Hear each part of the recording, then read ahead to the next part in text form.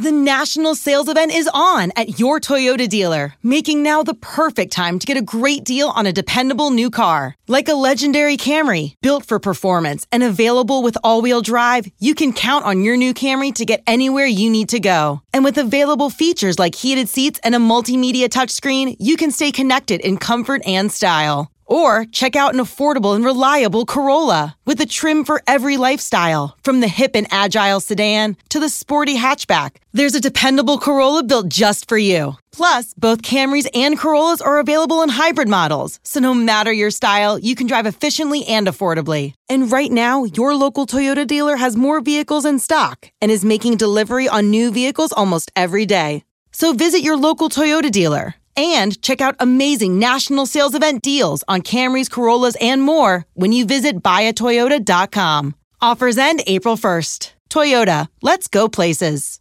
This is GoPowerCat.com publisher Tim Fitzgerald. Thank you for listening to this PowerCat podcast. Make sure you never miss an episode of the PowerCat podcast by subscribing on Apple Podcasts, Spotify, Stitcher, TuneIn, or your favorite podcast network.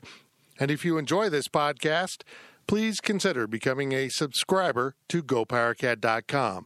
We cover the Wildcats like no one else, with our VIP customers enjoying one-of-a-kind coverage from our team of professional journalists. And sign up today for an annual subscription to GPC and grab a 30% discount on your first year. And now here's the PowerCat Podcast. The following is a GoPowerCat.com and Spirit Street production. You've discovered your link to GoPowerCat.com's PowerCat Questions podcast, presented by Fridge Wholesale Liquor, and it starts right now. Now, let's go to the WTC Gig-Powered Studios. Here's your host, GoPowerCat.com publisher, Tim Fitzgerald. Welcome to the PowerCat Questions Podcast, your Wednesday podcast at GoPowerCat.com, as we bring you podcasts for your ears. We thought about doing it for your stomach, but we couldn't figure out how to get it into like Cheetos form. No, that's not true. That's not true at all. We didn't do that. I'm Tim Fitzgerald. That was Riley Gates. Zach Carlson over here. This is your Questions Podcast. This is where you send us questions and we attempt to answer them, no matter how challenging. Alex Trebek could ask us a question. We'd respond in the form of a question. I would just get it wrong. I couldn't do that show. I'd trip over that. What would you risk on your daily double if you had to answer a K-State football question? What's the category and what's the amount? I don't know. I need time to think of a funny category. Yeah, see, that doesn't work. We're sponsored by The Fridge. I would risk it all if the question was about the fridge, as long as I had Kevin or Mike to answer for me. Hey, they're getting in. I'm going to make fun of our sponsor now. They're getting in all their October beers. They had a tweet just a little bit ago. The Dogfish Head Brewery now has their Pumpkin Ale available. I don't know. It's a brown ale. I usually like brown ales, but I'm sure it's got pumpkin. I like how they don't spell it with a P, pumpkin. Spell it with a P. What? Oh, pumpkin. Got it. A second. Yeah, I was like, they definitely did spell it with a P. There's some other ones in.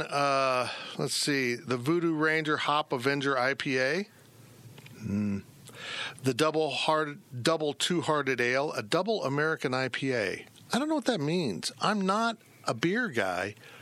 That just sounds like it's got a lot of hops in it. I wonder if they have an Oktoberfest. Well, I'm sure they do. Let's see what's over here. I'm always willing to try an Oktoberfest. It's some seltzers. Those things are becoming the most popular drink out there. And I got to tell you, the Natty Light one, it's pretty good. That's what they had in that photo. Anyhow, get into the fridge. If you're into pumpkin ales or other things that taste like fall, they have it. And they have everything. They have so much stuff. It's like if Hank from Shameless went to heaven. It would be the Fridge Wholesale Liquor. That got to a very narrow category of listeners right there. It's fair. All three of them. Shameless is quite popular. It's also quite offensive. It's been a good day, guys. It's a good day. Although someone on Twitter said, hey, Kevin Keatsman's doing a 0-listener podcast. And I'm like, my mom listens. Mine doesn't. She counts. My sister's getting ready to go to Europe. She listens. She's just downloaded them all to listen. Don't be mean to me. She's going to Europe and is going to listen to the podcast the whole way? I love that thought. She's going to need about 90 podcasts, though. I know. She said she downloaded other ones. But I feel like I should put in here a reference to my sister. So if she downloads this one, she'll have to hear me say, Amy, I hate you. Ouch. You smell funny. Gross. No, my sister's going to Europe with my niece. Sounds like a cool trip. They're going to go to Scotland, Ireland, Northern Ireland, and as far as I know, they're not smuggling drugs. So that's good. They might be smuggling dogs. You're going to get her in trouble. TSA, if you're listening, could you please pull her out of line? Zach's just numb to all of this at this point. I said the fridge. We're sponsored by Tanner's in the first half. There you go. Man, so many responsibilities. I know this seems easy, but I have to push buttons and talk and remember stuff. All of that, for me, is difficult. Get into Tanner's. Had a great time in there the other night. I would share details with you, but honestly, I don't remember much. It was fun. Very nice. I hope my doctor isn't listening. It was great. Great. And big news, my friend Charlie, saying hi to Charlie here. Our good friend Jeremy is moving on to other endeavors. Well, he's going to be the general manager. Get that open over there? The general manager of Colbert Hills. Very cool. And Charlie, the assistant general manager, will become the general manager. Still an awesome place. Still will be an advertiser. And we still love them. And here are your questions from Wabash Station. From Purple Powerhouse, is there any word on whether the team and coaches accomplished what they wanted during the off week? Yeah. I mean, for the most part, this off week so early is kind of like whatever, you know. Yeah, they had some things to fix, a few small technical things here and there, muffed punts, but there weren't like major like, oh wow, that's a huge red flag. Oh wow, polish. Somebody's really hurt and they're very questionable moving forward. That's one of the benefits, but also the downside of an early bye week is you don't really know that much that you need to work on. So there wasn't tons, I would say, to point out. Yeah, I agree. It did come out that Wyatt Hubert ate a corner piece of their jigsaw puzzle they were working on during the off week. So they were unable to complete that. But 3,000 pieces and Wyatt ate a corner piece. I don't know why he said we had 0 listeners. This is quality crap right here. Yeah, Kleiman seemed very upbeat and happy, but he always is. Yeah. So, I mean, I don't know what to take from that. From Catchy Cat, new person, welcome. Welcome to the site, I believe. I don't think he's been here that long. Nice. So.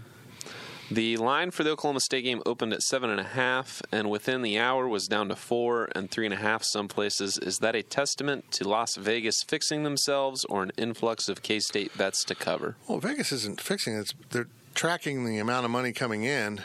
So, Yeah, Vegas doesn't work like, we think we were wrong. We're going to change it. yeah. Oh, no, K-State's going to win. Yeah, that's not exactly how it goes. They're just balancing it back out, trying to get more people to bet on Oklahoma State to even out the money. So they can't lose. But I do seem to believe that I've seen lines move radically this year. I don't remember them dropping 3-4 points in hours like they are this year. I think people are just out of step with what Vegas thinks.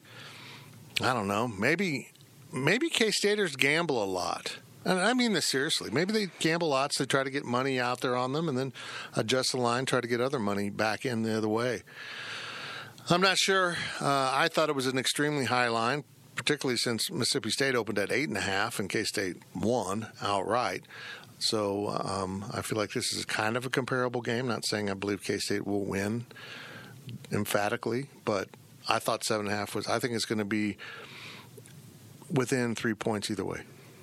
I mean, hell, I thought there was a chance that K-State might be a slight favorite. I was shocked that they were 7-point dogs. I was too. I mean, yeah, at the end of the day, probably could have predicted they'd be underdogs on the road. Still, yes, they beat Mississippi State, but still a lot to prove. But I really thought it'd be 1 to 3 points if K-State was a dog. I was shocked as hell to see 7. And people were like, oh, that seems like an appropriate line.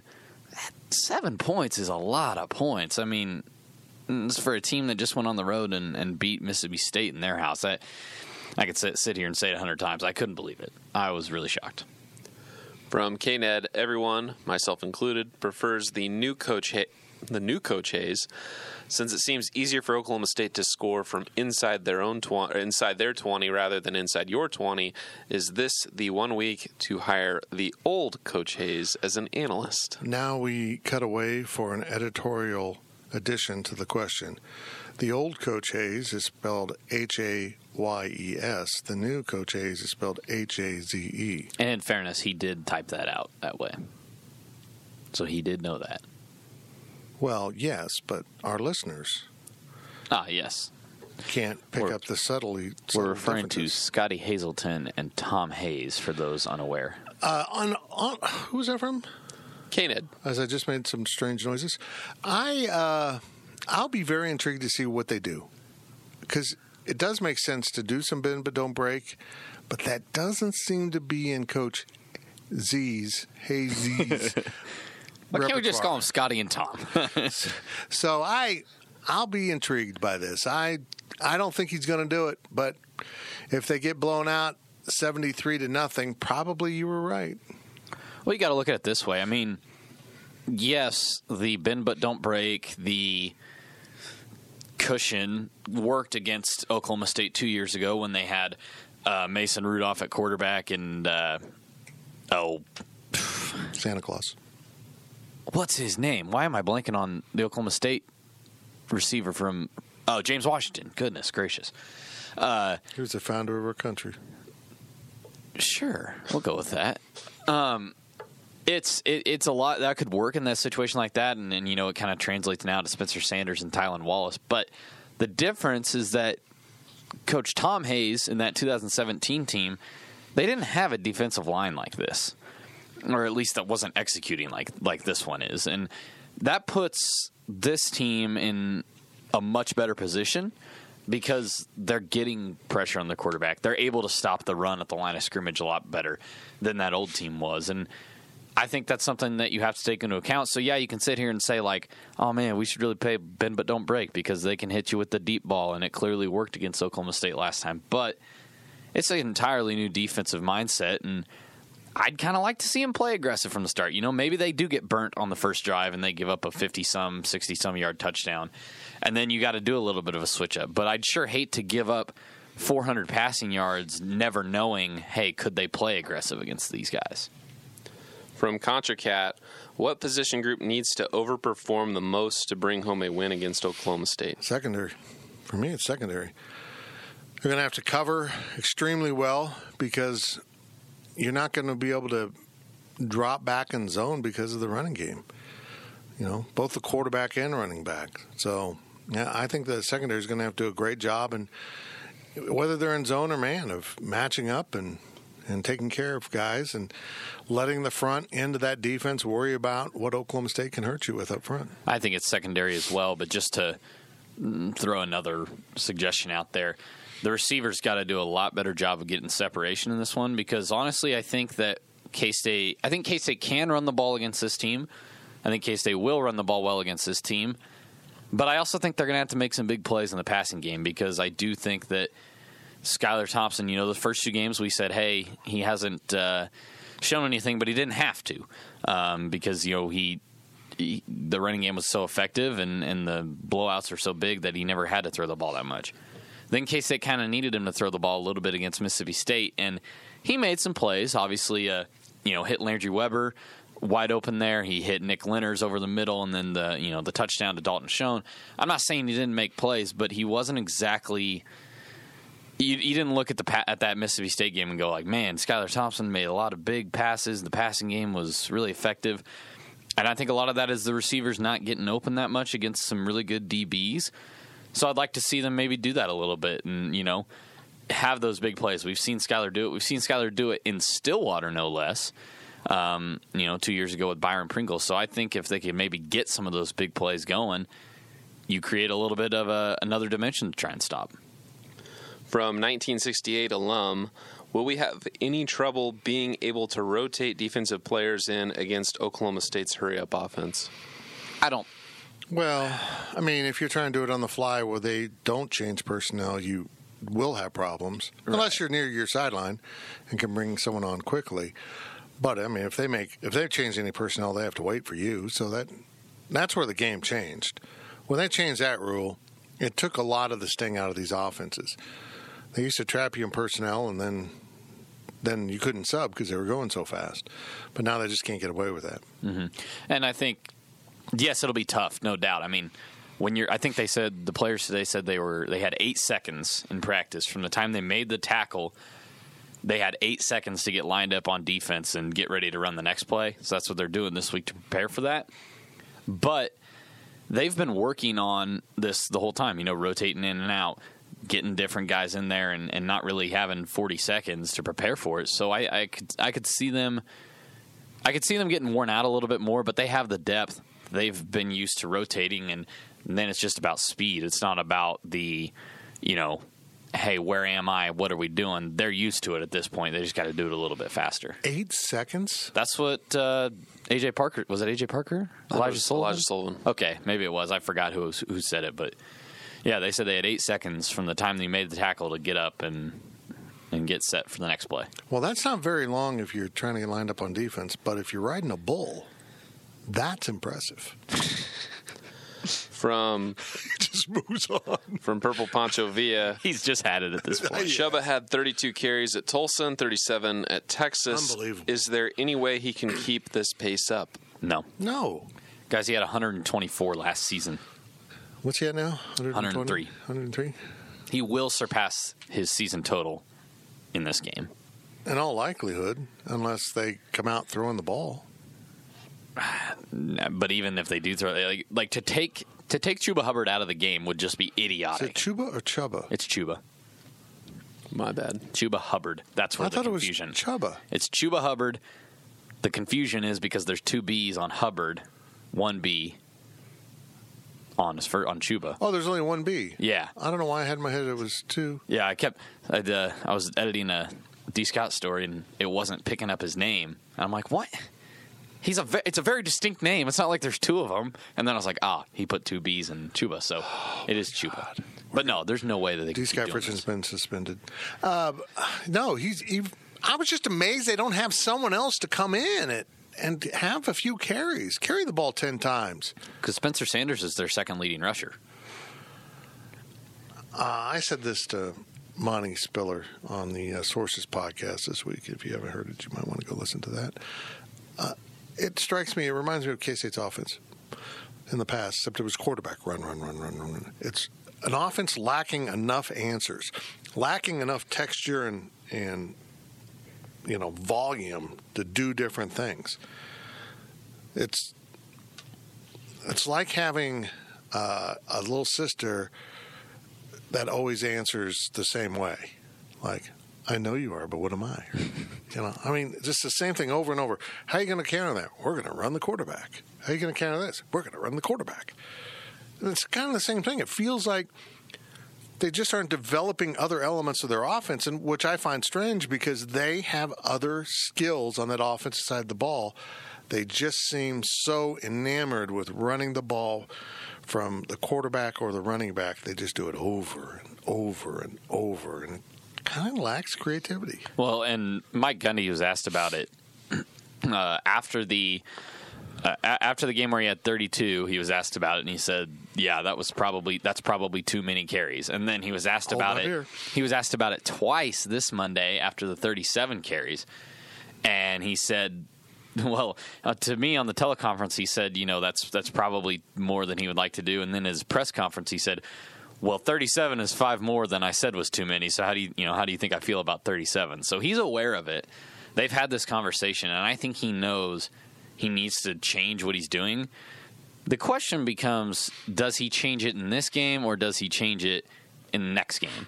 Because 5 games in, even though you're carrying the ball over 30 times, I doubt he's really feeling it just yet. Maybe a little bit, maybe here and there, but it's not a major weight down like it's going to be in games 7, 8, 9. So I'm just interested to see when Gundy starts going a different way. If he ends up having like 200, almost push 300 carries, that'd be insane. What they're doing already is insane. Well, good for them. Gundy is insane. From ScoCats, what appears to be more difficult for this K-State defense, stopping Spencer Sanders in the quarterback scramble situation, Chuba Hubbard in the running game, or Tylan Wallace in the receiving game? This is when you say it's Chuba. Just mess with him. Yeah. It's an interesting question because I'm not going to say Chuba because they've shown the ability to shut down a good running back. They did it, well, not shut down, but contain a good running back in Kylan Hill. And I want to say Tylan Wallace because I'm iffy on the secondary still, but I thought at times Mississippi State ran the quarterback pretty well. And, you know, that's with a quarterback that wasn't all that great at it. Now they've got a quarterback that is especially great at it. So, I want to say both of those. And I think they kind of go hand in hand. I mean, if you've got the quarterback run game going, then you're going to be able to open up that play action a little bit, I think, and probably find Tylan Wallace. My gut would say stopping Tylan Wallace just because I need to see A.J. Parker against a guy like him. And that's what I need to see before I can make a true ruling on him. For me, it's stopping Sanders because they're going to be locked in on Hubbard and stopping him. But that could free up the quarterback to do a lot of damage running around. It could also free up play action also for throwing the ball. But I feel like Kansas State, the way they're defending, might have issues with the quarterback run game. They might have issues with it. We saw a glimpse of it at Mississippi State, and this is a quarterback that can really move around. I feel like we could see this again. Which is where the 2 weeks to prepare really comes in handy. Right. From Wildcat Pilot 88, sound-wise with the paddles versus the cowbells, which environment is more difficult to handle, Starkville or Stillwater? It's not really the noisemakers for me. It's being on top of you. Mississippi State wasn't on top of them. There was a lot of distance. I don't know. Was it? How much space would you say was from the wall to the benches at Mississippi State? Considerable. Yeah, I mean they had a closer push, than K-State, but it's not like Oklahoma State where closer than K-State. Yeah. Wow. What do you mean? Or I mean, like the stands are closer to the field than at K-State. Oh wow. Okay. At Mississippi State? I don't know. They've got shrubs. It might be similar. Shrubbery. I don't know. I figured it was significantly more space. Maybe at it Mississippi was. State, but that's me looking down at it. I don't know. He was just so happy with his game day experience, he didn't notice. He was very happy. Yeah. It's not. I mean, the paddles are the same thing as the cowbells. They get to hit them during the the huddle, whatever. But they have to stop them at some point. They can't just keep doing them. And I don't. If they handled the cowbells, they can handle the paddles. I don't really think the paddles are all that. I mean, yes, they're loud. But I think the paddles are worse. If we're talking noise, the cowbells, you block. It's just white noise. You block it out after a little bit. The paddles is boom, boom. That rhythmic. Boom. It's thumping. Yeah, but it's not that loud. The and paddles annoying. are cooler. But it's not about loudness. It's more annoying than fair. But I mean, one way or another, for me, it comes back to Oklahoma State is. I mean, they could spit on K-State players when they're on the bench, And they do. I'm sure they probably do. I'm going to take a stand right here on the Power Cat podcast and declare that Oklahoma State's paddles are one of the greatest underappreciated college football traditions. I love it. I think it's cool. The cowbells are just annoying. Hey, my cow's naked in the field for the game. I mean, who has a bunch of cowbells laying around? They make these paddles. They highlight seniors on the team. I think it's a really cool tradition what they do. There, I've taken a stand. I mean, I don't think it's an absurd stand. I think if the cowbells get so much credit, Oklahoma State should get equal credit. There. All right. Whoa. You went to Oklahoma State for 1 year. Yeah, I did. Zach's just bitter he wasn't a paddle beater. Like, he'll deny it, but Zach would have killed to be a paddle beater. Oh, I'm going to take cash with me and try buying one of them off of them during the game. Do you think they, like, if one of them was like, yeah, if you give me $70, I'd take, here, you can have my paddle. Do you think he could get another one? Yeah, they make them all the time. They do. Because I think guys have broken them before. If you hit it wrong, you can torque The it. weird thing about it is that, and we're kind of going off here, but That's right. the paddles, yes, it's loud and annoying, but think about this. If you wanted to have a noise maker of some sort in that stadium, why contain it to 10? Was it 10 people, 15 people that have paddles? I don't know. I think it's like more a than that, front row. Yeah, on but that like, one why little contain section. it to one row when you could come up with some sort of noisemaker to give to 60,000 fans? Well, Or whatever that place I don't seats. think you can have any noisemakers that, like a horn blowing Right, but if you can have a Whistles. cowbell, you can come up with something. a paddle. That's what they came up with. I'm saying something that you could do A around the vuvuzela? stadium. Oh, soccer. It's time to move on. Last question of the first half. Oh, good. From Jimbo Slice 620. Jimbo. How significant is this game, win or lose? I don't like. I mean, we've said it before. House a lot. money for me. It's house money unless you get blown out. If Same- K-State wins, Same you're as Mississippi State for me. yeah. If K-State wins, you're over the top excited. You're 4-0, off to a great start in conference, and you got another road win, which is huge. If K-State loses, but it's close, you've got a lot to be pleased with. And hey, it was on the road. You're still kind of finding yourself. It's whatever. If K-State gets blown out, it's a step backwards because Then you you're start feeling- worrying Yeah. about other things. Was Mississippi State a fluke? This and that. Yeah. So, I mean, I think I said the exact same thing on the Insiders on Monday, but that's where I'm at. That's right. You can repeat, even though our listeners listen to every podcast. Well, when you keep pulling me onto every podcast, because I know. Matt Walters can't stick to a schedule. You're an important part of the team. And I just think that this game is truly house money for K-State, and I agree with Riley 100%. Don't get blown out. If you lose, you lose. If you win, brother, you have got serious momentum building up as you come home to play Baylor off week, TCU. They're going to beat the snot out of off week. I know that.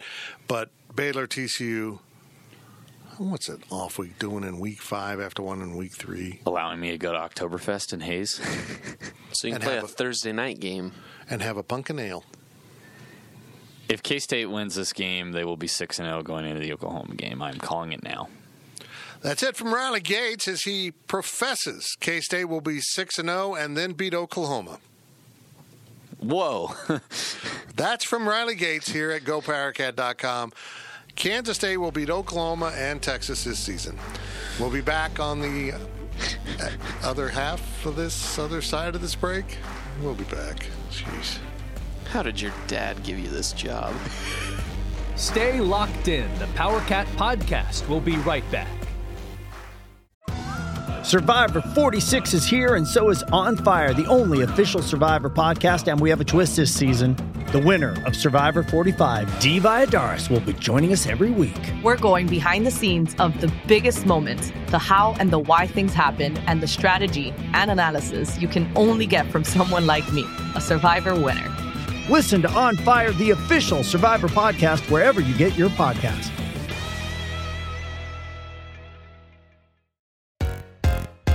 This is Sandra Herrera from Attacking Third, a podcast part of the CBS Sports Golazo Network dedicated to all things women's soccer. With the NWSL expanding to 14 teams, the 2024 season promises to be bigger and better than ever, and Attacking Third will be along for the ride from start to finish. Before that, though, we'll be all over the CONCACAF W Gold Cup, where the U.S. women's national team is looking to clinch silverware on home soil. We'll also be keeping tabs on the winter transfer window, the Women's Super League, the UEFA Women's Champions League, and elsewhere. Coming to you multiple times a week with game previews, recaps, analysis, breaking news, exclusive interviews, and more. Attacking Third is your one-stop shop for the best coverage of the women's game. Download, follow on Apple Podcasts, Spotify, and anywhere podcasts are found. Make sure you subscribe to Attacking Third.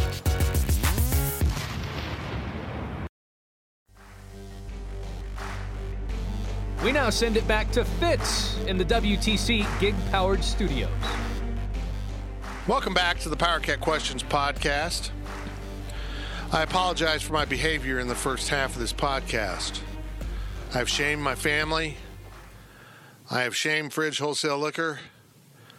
And I have besmirched the good names of Riley Carlson and Zach Gates. Wow. Well, Tim Fitzgerald, Riley Gates, and Zach Carlson back on the Power Cat Questions podcast, sponsored by The Fridge. I made fun of their pumpkin ales and flavored beers from two-headed places, but they also have California wines. They've got a lot of great California wines in right now. Follow them on Twitter, @ShopFridge. Stay up with all their pricing, all their deals, what they've got coming in, and then you don't have to listen to these reads by me, Tim Fitzgerald. Also, get into the high-low.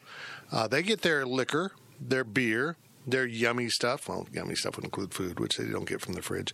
But they get all their liquid stuff from the Fridge Wholesale Liquor. We were in at the High-Low last week. It was so good. It was the first time I had the Royale with cheese. I'm going to finish this. Oh, I'm sorry. If the bars get their liquor from the fridge, why don't you? You, right now I'm pointing. You know I'm talking to you. Get into the fridge, get into the high-low, get into Tanner's, get into the Power Cat podcast where we answer your questions from Wabash Station, and I'm going to throw it to Zach because he's got his phone in his hand. from Queso Cat. Good transition. Caught him off guard. Good transition. From Queso Cat, there was some speculation that a few players were taking reps at different positions during the bye week to see if them making a position change might be beneficial to the team in the future. Is there anything here you can report? Kleiman said about 15 players did some work at different positions. He didn't list names. He didn't, this happened. But he said about 15 players worked out at different positions, but they don't plan on making full switches. In other words, they sucked. Or they could have just been trying to plan ahead a little bit, like... What if? Because you don't want to go into December, let's say they are looking to switch some guys when December rolls around and the season's done, and you're like, oh, well, who could we even start with? Like, you don't want to start at ground zero. You kind of want to have an idea, like, hey, maybe this guy could make a switch to cornerback, and we'll do it after the year's over. Hypothetically, if we have an injury at linebacker, they change. Not we as in my team, but theirs. You have a team? Yes, I have my own team. Congrats. K-State's thing. If we have an injury at linebacker, Jonathan Alexander, can you play up here? Let's try you out on the off week. Right. So, now, look, there's no position changes coming unless something major like that might happen, but nobody has made a full switch at this point. Quarterback, Trey Deshawn. If you played NCAA, made your race to the Heisman guys, you built your quarterback sometimes like Trey Deshawn because he couldn't be tackled. And he was really fast. Realistic. That's Very what my brother did all the time. I am certain that I've never said this name on the podcast. The Dat Cat. Welcome. Based on how Gundy answered questions on K-State's offense, do you believe he is underestimating the new offensive schemes now in place? Like I said before, I think he just didn't watch film, and he tried to play it off like he did. Like he just seen him in passing and said, hey, they're running the football just like they used to. Hey, they have 11 guys on the field just like they used to. Hey, they're wearing purple just like they used to. Hey, that's a huddle. What's that? Mike Gundy is not an idiot, okay? Well, Like, big, confirmed, Mike Gundy is not an idiot. Ouch. What do you got against Gundy? Mullet. I like Mike Gundy and his mullet. But, Why don't you ask him about it next time we interview Mike Gundy? I mean, I can ask him about it on the teleconference, but I don't want to get shredded. Yeah. No, I think when he said that it's the same K-State offense as it's been, I really do think he just didn't know, and he didn't want to say, I haven't watched any film yet. Because any person with half a brain of football has watched this team and said, wow, that's different. Easiest one to point out, they have 4 running backs, not 1. I mean, that's very obvious. Not the same offense. They've thrown a ball to a tight end. Different offense. So, yes, I don't think I think he understands now. I don't think he thought about his comment at all, and I don't really think it means a whole lot at this point if he was being serious, K-State's going to win by 3 touchdowns. Yeah. If they're going in playing for just James Gilbert, it seems like something you would say if you were like trying to scout a football team and you were like, who's their leading rusher? Oh, James Gilbert. All right, he's their running back. Stop him. That's what it seems like. But you could even do that and realize, the quarterback isn't running 15 times a game. That is different. Yeah, he was like, they're still going to run the quarterback. And I was like, when? Yeah. A 1-yard dive? Maybe. They might not. Like every team in the country? From Midtime BB, if any muff punt this weekend, will Chris Kleiman's comment about mistakes change to something more like one from Bill Snyder? No. He's going to maintain. Now, he might be a little bit more upset about it. If it happens multiple weeks, yeah, it's going to start to eat away at you, but he's not going to just start calling out players, or getting after him for any mistakes. I mean, if he didn't do it against Mississippi State, I don't think he's going to do it the rest of the year because that's just his coaching style. I doubt Chris Kleiman will publicly be upset. I'm positive I will tweet about it. I will make a smart-ass comment about it. And people and all the young fans go, we don't have to be good at special teams. It's a new era of football. Well, you still want to be good at special teams. Maybe they should just hire another coach and make him special teams and do it with Sean.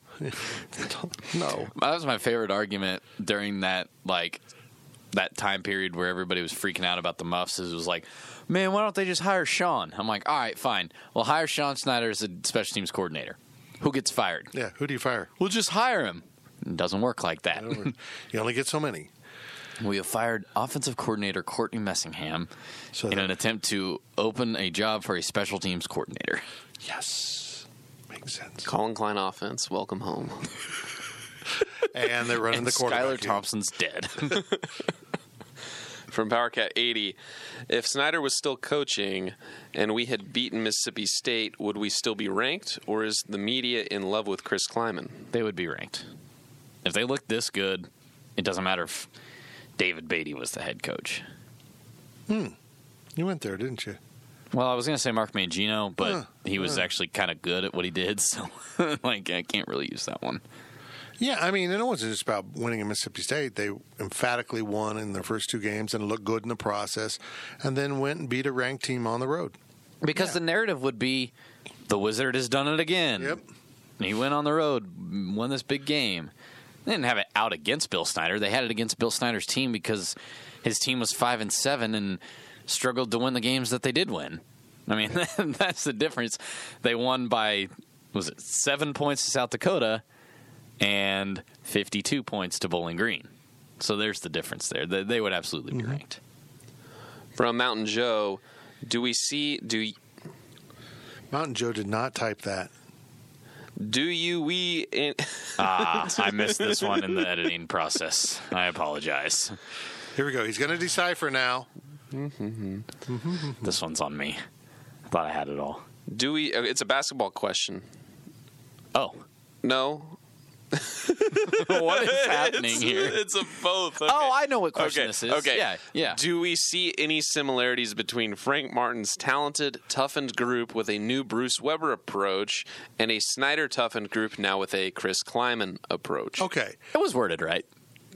Not the first part, but eventually, yes. Okay. This has long been a theory of mine. This isn't. This is something I've applied many times before. And I think you can say it even worked for Ron Prince in his first year when he came to K-State and took over a Bill Snyder team and then took them to a bowl. Anytime you have one coach who, knows what he's doing and offers the team lots of stuff, that makes them better. In basketball, you're right. Frank Martin, they were tough. They rebounded. They did a lot of they were tenacious things. And then you brought in Bruce Weber, who's more of a coach that coaches X's and O's, and you add that in with the toughness, and they were really good. Ron Prince came in and made it fun for a while for everyone and kind of compensated for the Bill Snyder thing where what really wasn't fun and made it seem better for a while until they realized he's nuts and they went to a bowl game. Anytime you have 2 coaches that are combining those philosophies into one group of players, I think you can have a positive impact. You can get it over the hump and make a difference. Maybe that's what's going on here. Maybe they've taken but in fairness, Chris Kleiman wants a lot of the same traits. He wants a very disciplined team. He wants guys that are accountable. How they go about that might be different. He wants big physical offensive linemen. That he inherited that. So there's certain elements of this team that he inherited that just fit what he wants to do. But I do agree that maybe this team, maybe the loose nature, which doesn't mean not attention to detail, not to mention not having authority over your players. It just means the players are allowed to have a little more fun. It's a less serious atmosphere. Maybe that, combined with everything that happened under Bill Snyder and the coaching from these coaches, has turned this into something greater sum than the parts would you normally add up to. The difference here is Bruce Weber and Frank Martin are different coaches. We said that have different coaching philosophies. Bill Snyder and Chris Kleiman are different coaches, but also, like Fitz said, they want a lot of the same things. Okay, Bill Snyder was run first. Chris Kleiman is also run first, but he seems to be coaching it a little bit better at the end, or than Bill Snyder was at the end there. K-State ran play actions before sometimes, and they worked under Bill Snyder. They're working here under Chris Kleiman. So I love that question. It's a great question, and I think it's worth talking about because through 3 games, people have already started manufacturing the Chris Kleiman statue out front. So I think it's definitely worth asking, especially with how critical. But for now, it's just made of clay. Or how cautious we were with the Bruce Weber. He's winning with Frank's players, so maybe you should be a little bit cautious. But I don't think it's the exact same thing because they are coaching a lot alike. I get what you're saying, but I can sit here and watch his team play and think he's kind of doing logical extensions of what Bill Snyder was doing. I mean, there was a time when Bill Snyder's running game, in terms of running backs, was more diverse than what they were at the end. That the play action was a bigger part of the offense because the quarterback was under center. Play action works less out of a shotgun. There was a time where they threw to the fullback, and certainly a time when they threw to the running or tight ends. I see all that, but I almost feel like if Bill Snyder had remembered how he did things earlier, they would have been more successful. It's just a more diverse offense. The guys are playing without fear of, it's going to be hell on earth if I make a mistake. They're just loose and going out and playing. Maybe this will wear off, and maybe it won't sustain itself through the whole season. But from everything I've seen from Chris Kleiman's history, there's no smoke and mirrors here. This is tangible. You don't win 20 straight games or whatever it is now with smoke and mirrors. You know what you're doing as a football coach. From ContraCat, rank the Big 12 quarterbacks for Oklahoma, Texas, Oklahoma State, K-State, and Iowa State. Oh, crap. I got to write this down. Jalen Hurts is number 1, and that is undeniable. Right now, I'd agree. Yeah. I think that I think Sam Ehlinger has been Sam Ehlinger has done exactly kind of what he needed to do. Excuse me. Exactly what he's needed to do here to kind of get Texas where they want to be. I haven't looked at him and said, man, I'm really disappointed in how he's played this year, but I also haven't looked at him and been like, that's the guy that we all said could potentially be in the Heisman talk. So I'm not sure that I want to put him number 2. I put Skyler number 2 so far this season. There's no doubt in my mind he's number 2. I mean, his efficiency at quarterback is stunning. Jalen Hurts has been playmaking and efficient. Yeah, he's been everything. Yeah, I think I could put Skyler 2. And who do you put 3? You go back to Ehlinger? Or? I want to almost say Spencer Sanders. It's intriguing. I think Purdy's Iowa State was the other one, right? Mm-hmm. I think Purdy's last. And that's interesting because he's got the second highest numbers. He's averaging 329 yards a game, which is only behind Bowman right now in the Big 12. But he just ran for 3 touchdowns and threw for 3 touchdowns in a game, something very rarely done. That's why I'm so I could see them all going any. But I've not watched Iowa State once and thought, like, man, I would take him over Sam Ehlinger. And I watched Oklahoma State thinking, that kid's a stud. I don't know. Sanders probably has to be lowest, right? I guess. I just said I could put him 3, but now he might be 5. I'm not good at decision making.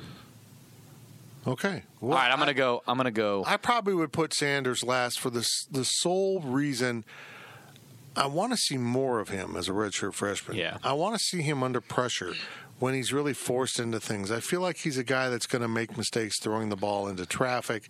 He's going to fumble the ball. He's going to do some of these things, but maybe he doesn't. I need more body of work. For that reason alone, I will put him last. And I'll probably put Ehlinger 3rd just because I would love to have that guy leading my team.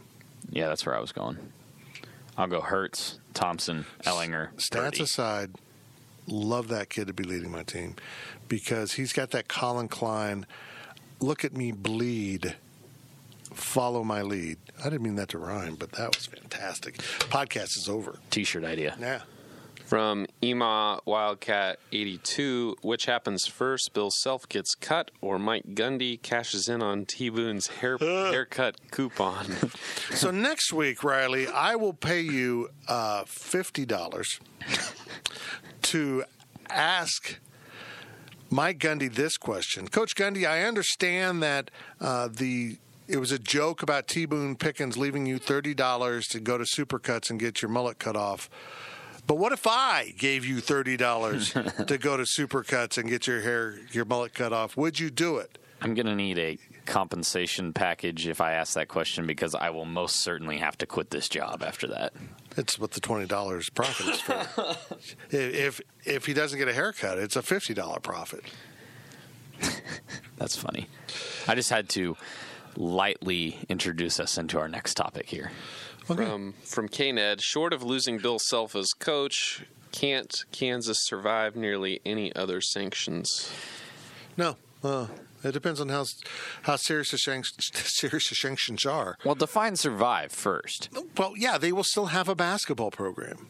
They're not going to get the death penalty, but when you say survive, does that mean 1 year? If they had, for example, they get a postseason ban, does that mean they did not survive it because they missed out on the postseason? Or does survive mean, it was a small bump in the road, right, and it set us back a little bit? If they get dinged a couple scholarships, that's hard to overcome when you're already at 13. If they get a 2-year ban, that's going to hurt recruiting. If Bill Self leaves with nominal penalties to the program, they hire Jay Wright or someone like him, and I don't see it dropping off if they still can cheat. Well, and you said it right there in the question. Short of Bill Self no longer being the coach. Hell, he could get fired tomorrow, and I think Kansas basketball would still be okay. Will Kansas still be able to operate its basketball program in the manner in which the NCAA is accusing it of doing? If the answer is these penalties will put an end to it, it won't ever be the same. If the answer is the penalties will be a little slap on the wrist, even if Bill Self leaves to coach the Spurs or the Thunder or whomever he might go coach, and they go hire someone of notable stature to take over the program, and oh, by the way, wink, wink, Adidas is still helping us out, then no, they'll be fine. They'll be fine. I think we can all agree we're hoping that this ends with such severe probation they have to auction off those rules of the game to raise money to pay their debts. They have to sell Allen Fieldhouse to like a warehouse company, like it'd be long-term indoor storage. I think that's a fitting punishment. Allen Fieldhouse Storage and Dry Dock. I went too far, I think. But look, I will believe it when I see it. I will, when this all happens, if you haven't heard the Insiders, if you haven't heard the Sources podcast from Tuesday when I had Kevin Keatsman on, we talked K-State football because he's a K-Stater, and then we talked this KU thing, and I just don't, at the end of the day, I'll believe it when I see it. Right, Riley? They always wiggle off the hook. You're in trouble now? No, we're not. We're still cheating. Yes, I'll believe it when I see it, but also, and I think we're going to get into this here in a question or two, but These are accusations that have not been brought forth yet. Lack of institutional control, coach. Oh hell, what is it? What was the word? The coach rule breaking. That's not the right wording of it, but lack of institutional control. Lack of institutional control is bad.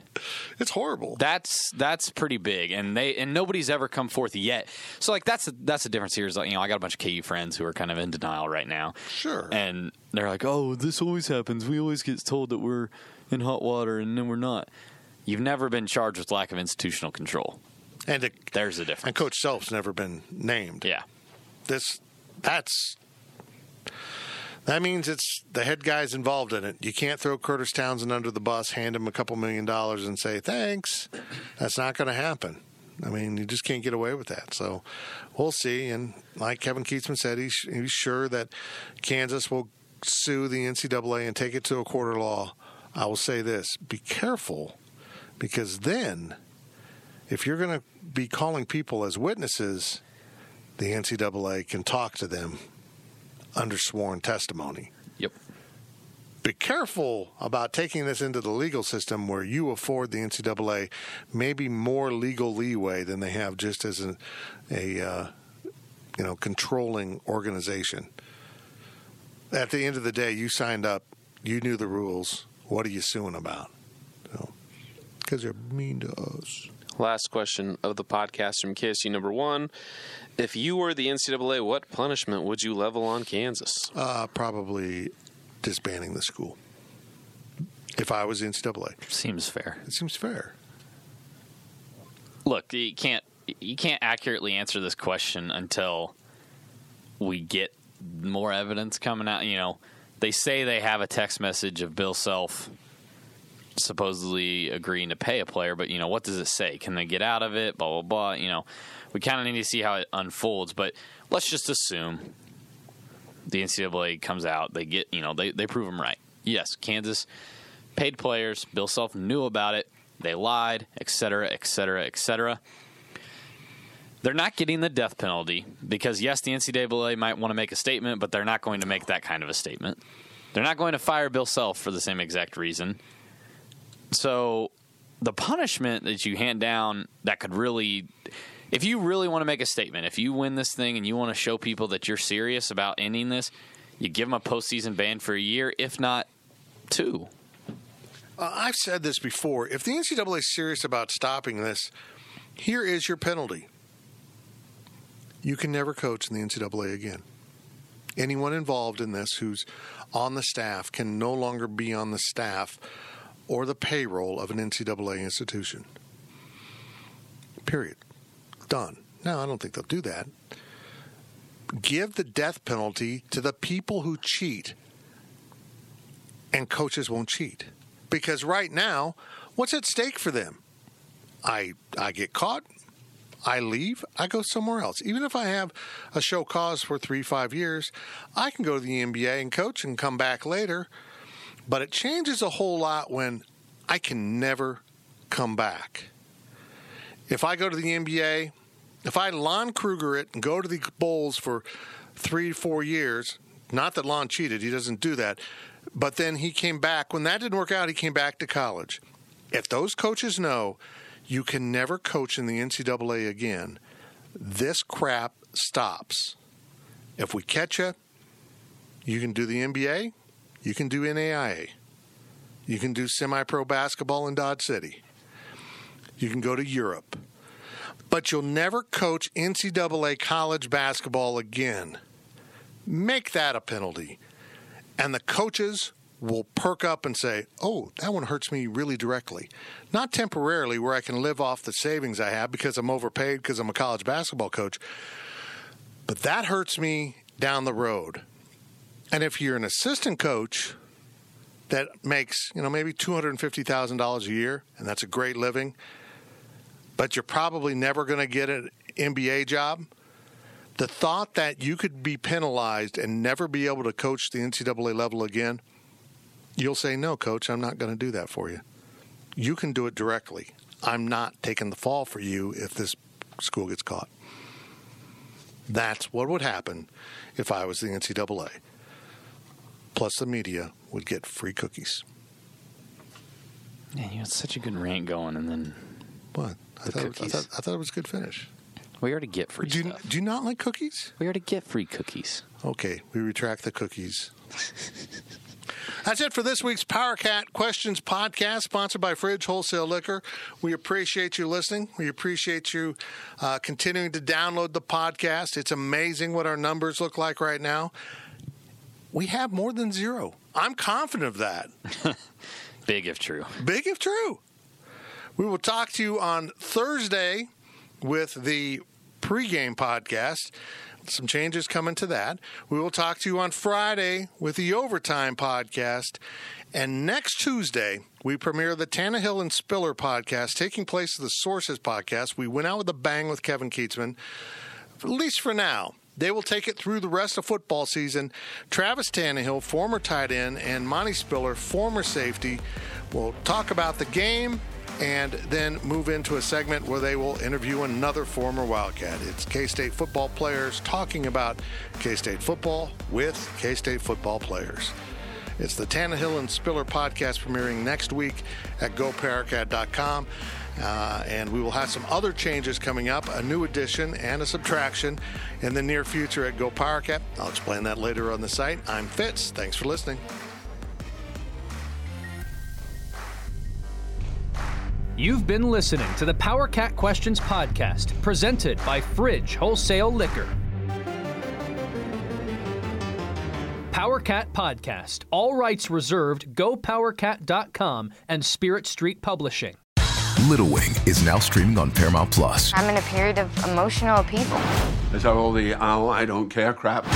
A little adventure. Where are you going? I'm gonna steal a bird from the Russian pigeon mafia. Let's do it. Goes a long way. Starring Brooklyn Prince with Kelly Riley and Brian Cox. Life can hurt, but life is sweet. Little Wing, rated PG-13, may be inappropriate for children under 13. Now streaming exclusively on Paramount Plus.